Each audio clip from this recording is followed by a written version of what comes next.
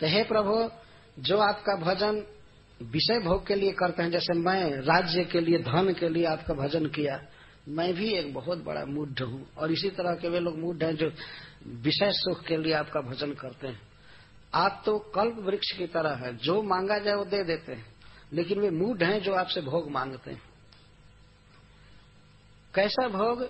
जो भोग इस मृतक शरीर के द्वारा भोगा जाता है। कुणप, कुणप कहते हैं शव को। यह शरीर क्या है?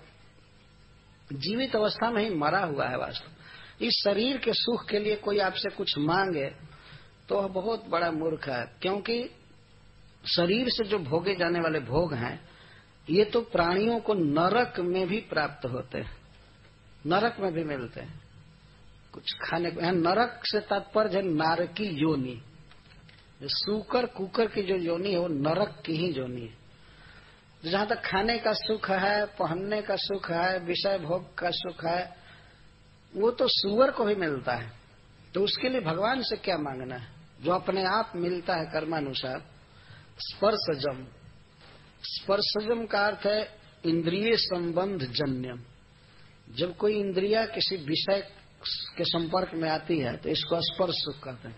जैसे आंख किसी रूप को देखती है, कान किसी शब्द को सुनता है, नासिका गंध को सुनती है, शरीर स्पर्श करता है, और रसनेन्द्रिय किसी वस्तु को खाती है, तो इसको संस्पर्शज भोग कहते हैं। इंद्रियों से विषयों का संस्पर्श।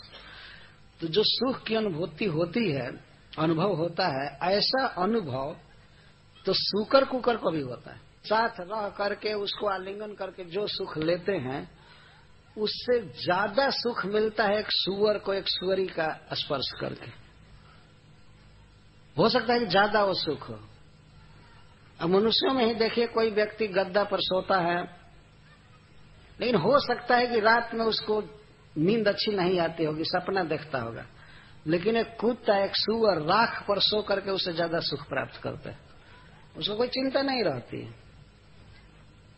वो ये रात को सोता है तो सोता है, ये चिंता नहीं करता कि सवेरे ये काम करना है, वो काम करना है, इधर बिल देना है, उधर ये काम करना है।